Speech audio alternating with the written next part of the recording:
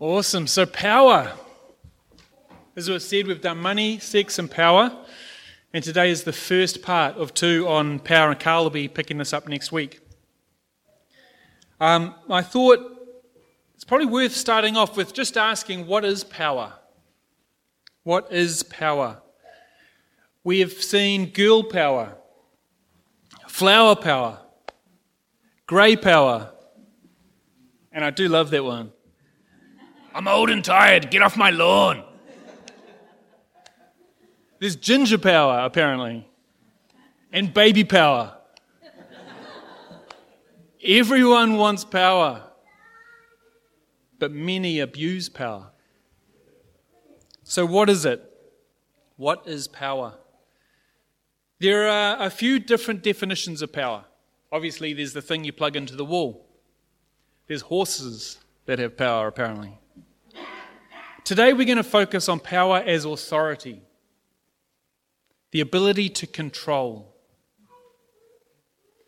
This form of power is one that it's really important for us as God's people. It's really important for us to understand this, to understand it rightly, because when we understand it right, we can use it right. If we understand and follow what God's word teaches, we will not abuse power. Let's pray. Lord, we come just so grateful that you are amongst us. So grateful for your work in our lives, Lord, the salvation you bring to us. So grateful for your word. And pray today, Father, that you would speak clearly to us. Help us, Father, to understand, and Father, help us to know you in a deeper way as we listen to your word and as we focus on you. Guide my words, Father, and speak to each of us, we pray. In Jesus' name. Amen. Okay, so power. Awesome, bro. We all have power. From as soon as we're able to grab that spoon and feed ourselves, or throw food or stick it in our ear, we have power over our own actions, over what we will do. And that's where it starts. And then it expands with position. Big brother or big sister have power, although not always as much as they think they have. Parents have power, not always as much as they need. Leader has power. Administrator has power. Supervisor, teacher, boss, elder, pastor. Our positions give us some authority, some control, some power. An important question for us to start from is recognizing, where does authority actually come from? Let's go through some scriptures and see what God's word teaches us. Now in 1 Chronicles chapter 29, King David has just seen the people of Israel giving generously for the building of God's temple.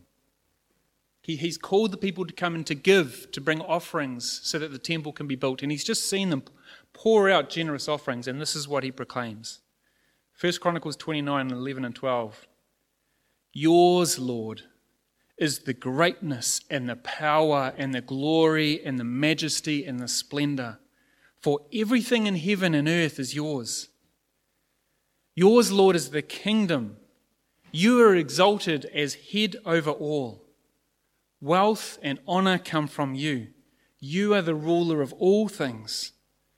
In your hands are strength and power to exalt and give strength to all. Love that passage. The first point that we need to recognize is that all power is God's. All power is God's. The scriptures repeat it again and again and again. Glory and honor and power to you, Lord. It is His. Let's pause and pray. Let's pause and acknowledge who our God is and His power. I'm going to pray, but the space is open too. If anyone just wants to proclaim something about God and his mightiness, then the floor is open for that. Father, we do just want to bow before you and acknowledge that you are the source of all power. Lord, you are mighty. You're amazing in senses, but we don't have the words for. But Father, we want to praise you and acknowledge who you are. Bless you, Lord.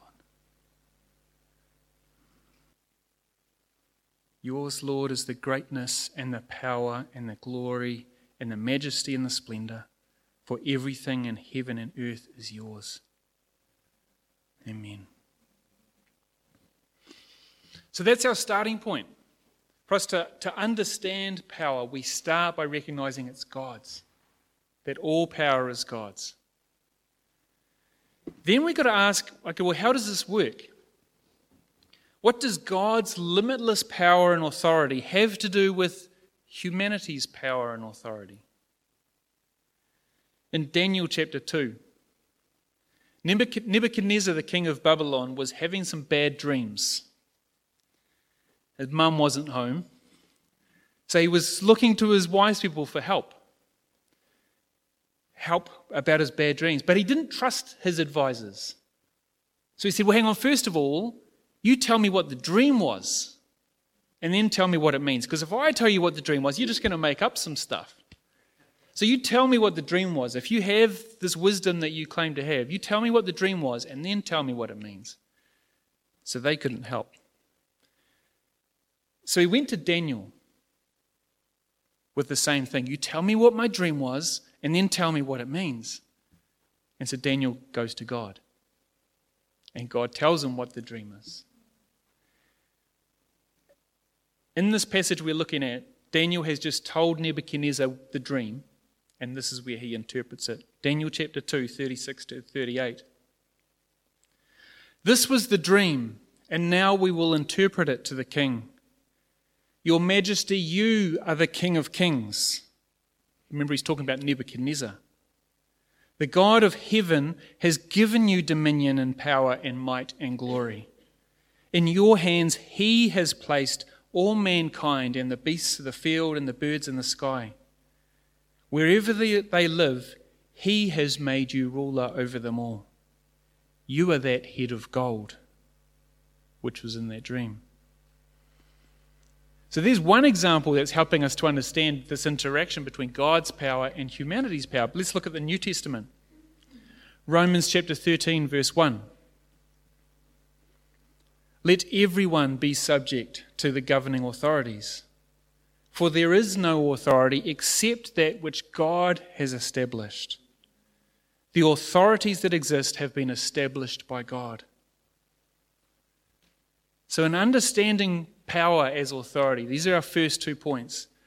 All power is God's, and he gives it to people. Really, really good and important to understand. Power as authority is a gift from God. So whatever authority we hold, we should hold it lightly as caretakers, not as owners of it. While we're at this point, recognizing that God gives his power to people, I actually want to pause and take a little sideways jump. God gives power to people. And I want to recognize another sort of power. That God power by which he reveals truth to our souls, by which he transforms us from self-centered sinners into an image of Christ. That power of God by which he raises the dead, heals the sick, and expands his kingdom. We need that power. I know I need that power. I was preparing this week and looking at things, and I read something which really challenged and convicted me. We've just come away from our youth camp, which was awesome. And I was stoked with how it all went, stoked with how I was able to share God's word. But on reflection, I look at it and I think the message, I think, was solid, but I don't see the power of God changing people's hearts. I was praying, but I need God's power in what He's got us here to do. We need God's power as a church to represent Him the way you look through history, and the times there's been revivals and the church has just been an image of Christ.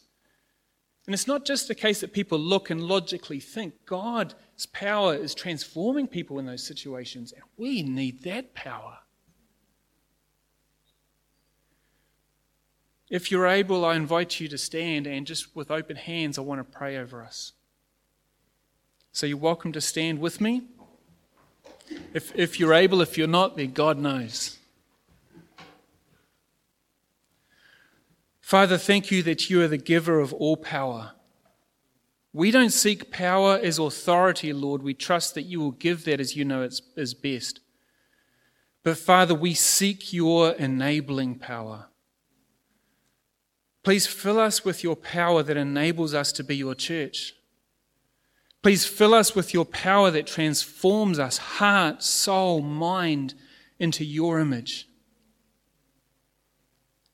Lord, I join with Paul in praying from Ephesians 2. Glorious Father, may you give us the spirit of wisdom and revelation so that we may know you better. Father, may the eyes of our heart be enlightened in order that we might know the hope to which you have called us, the riches of your glorious inheritance in your holy people, and your incomparably great power for us who believe.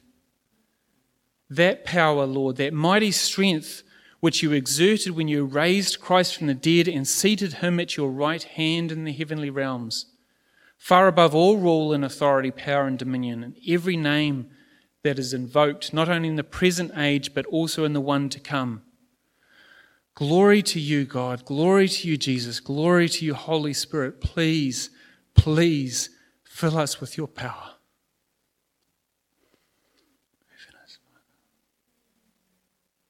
Amen. Thank you. That was my little dog leg off the topic.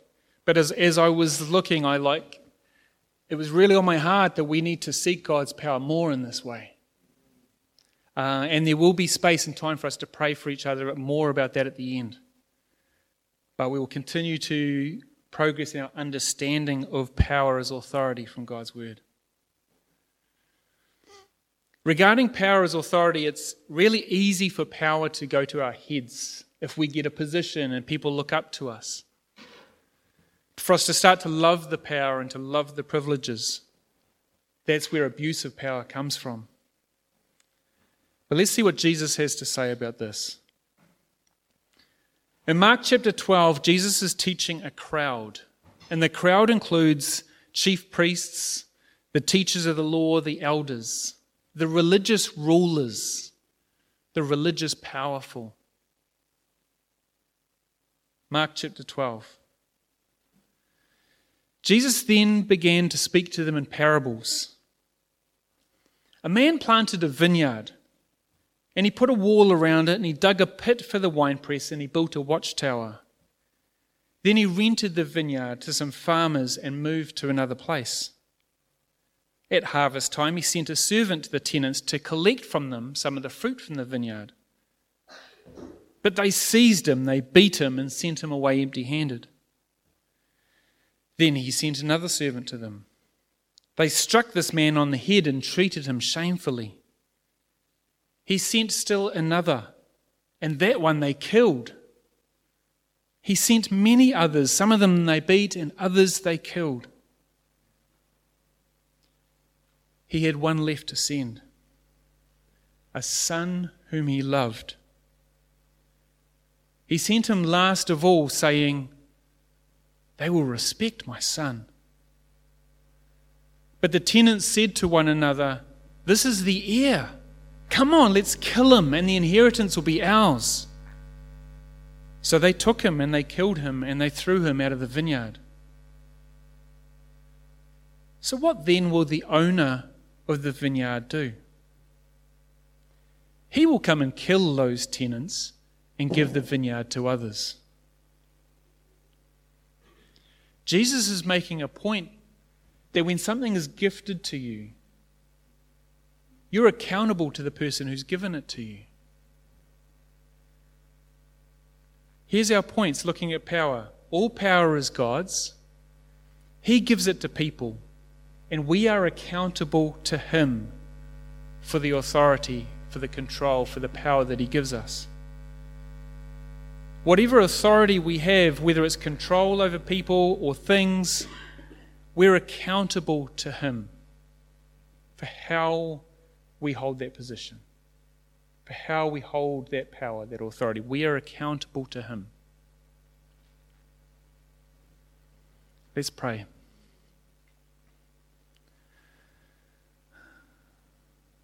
Lord, I pray you would speak to us. Lord, as we hear these things, help them to... Father, I pray your Spirit would move in our heart, that it would be more than just words, Father, but that you would help us to grasp and even reflect on what positions of power, what positions of authority each of us hold. Father, bless us with humility, that we would be clear that it's your power and not ours.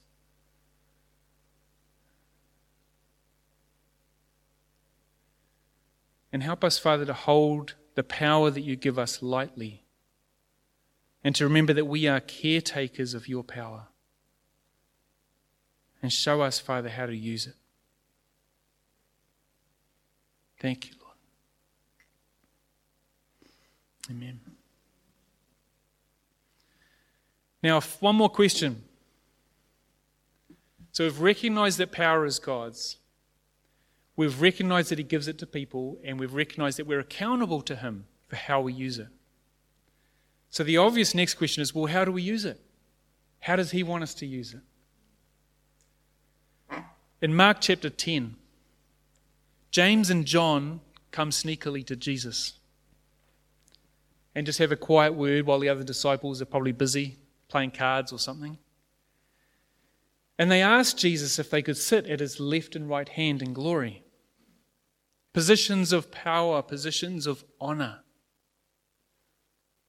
Mark chapter 10. When the 10 other disciples heard about this, they became indignant with James and John. So Jesus called them together, and He said, "You know that those who are regarded as rulers of the Gentiles lord it over them, and their high officials exercise authority over them. Not so with you. Instead, whoever wants to be great among you must be your servant, and whoever wants to be first must be the slave of all. For even the Son of Man did not come to be served, but to serve, and to give His life as a ransom for many." He's flipping this whole thing upside down.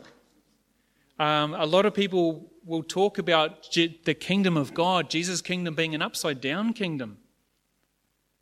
And Jesus is teaching this.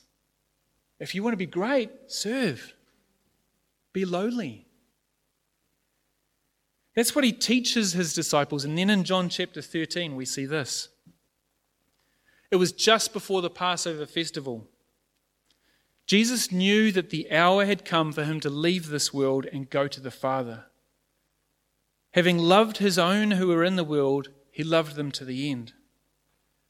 The evening meal was in progress, and the devil had already prompted Judas, the son of Iscariot, Simon Iscariot, to betray Jesus. Jesus knew that the Father had put all things under His power, and that He had come from God and He was returning to God. So He got up from the meal, took off His outer clothing, and wrapped a towel around His waist. After that, He poured water into a basin, and He began to wash His disciples' feet, drying them with the towel that was wrapped around Him. When He had finished washing their feet, He put on His clothes and He returned to His place Do you understand what I have done for you? He asked them. You call me teacher and Lord, and rightly so, for that is what I am. Now that I, your Lord and teacher, have washed your feet, you also should wash one another's feet. I have set you as an example that you should do as I have done for you.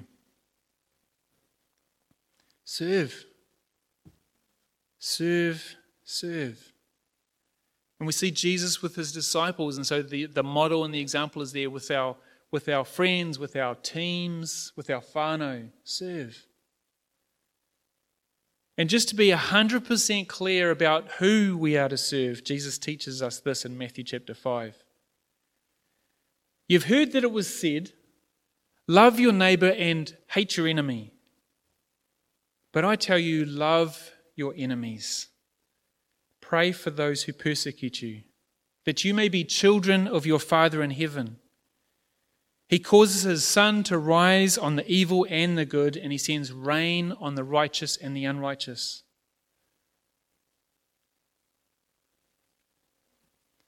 All power is God's. He gives it to people. We are each accountable to him. And Jesus asks the powerful to serve in love, to empower others, to lift others. We've heard of people having power over others, but Jesus gives us the example and he calls us to follow him in bringing power under others. Not to lord it over, but to serve. To serve from below, to empower, to lift up. To use our power, not for our own benefit, but for the benefit of others. Not for our own honour, but for the honour of others. To serve and love. All power is God's and he gives it to us. And we are each accountable to him for how we use it. Jesus asks us to serve in love. This morning, we really want to open up some space for us just to be in prayer. If God has stirred in you in any way this morning around this, then I encourage you to pray with the person next to you. Chat with the person next to you and say, hey, the Lord's stirring me about this. We hold different degrees of power depending on our positions, depending on who we are. We all have power over our own actions. We have power and authority over children, different relationships, and then depending on our position, on our what our role is in the workforce and at home, all of those spaces.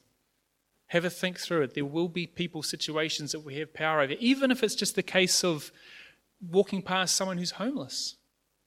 They don't have the opportunity. They are essentially powerless. But we have power to help and to bless. And it's not, you don't have to think too hard to think, well, what would Jesus do in these situations? So I encourage you to, if there's things the Lord stirred in you this morning, to pray for one another. There'll be the opportunity if you want to come up the front to be prayed for. Some of us will gather there to pray.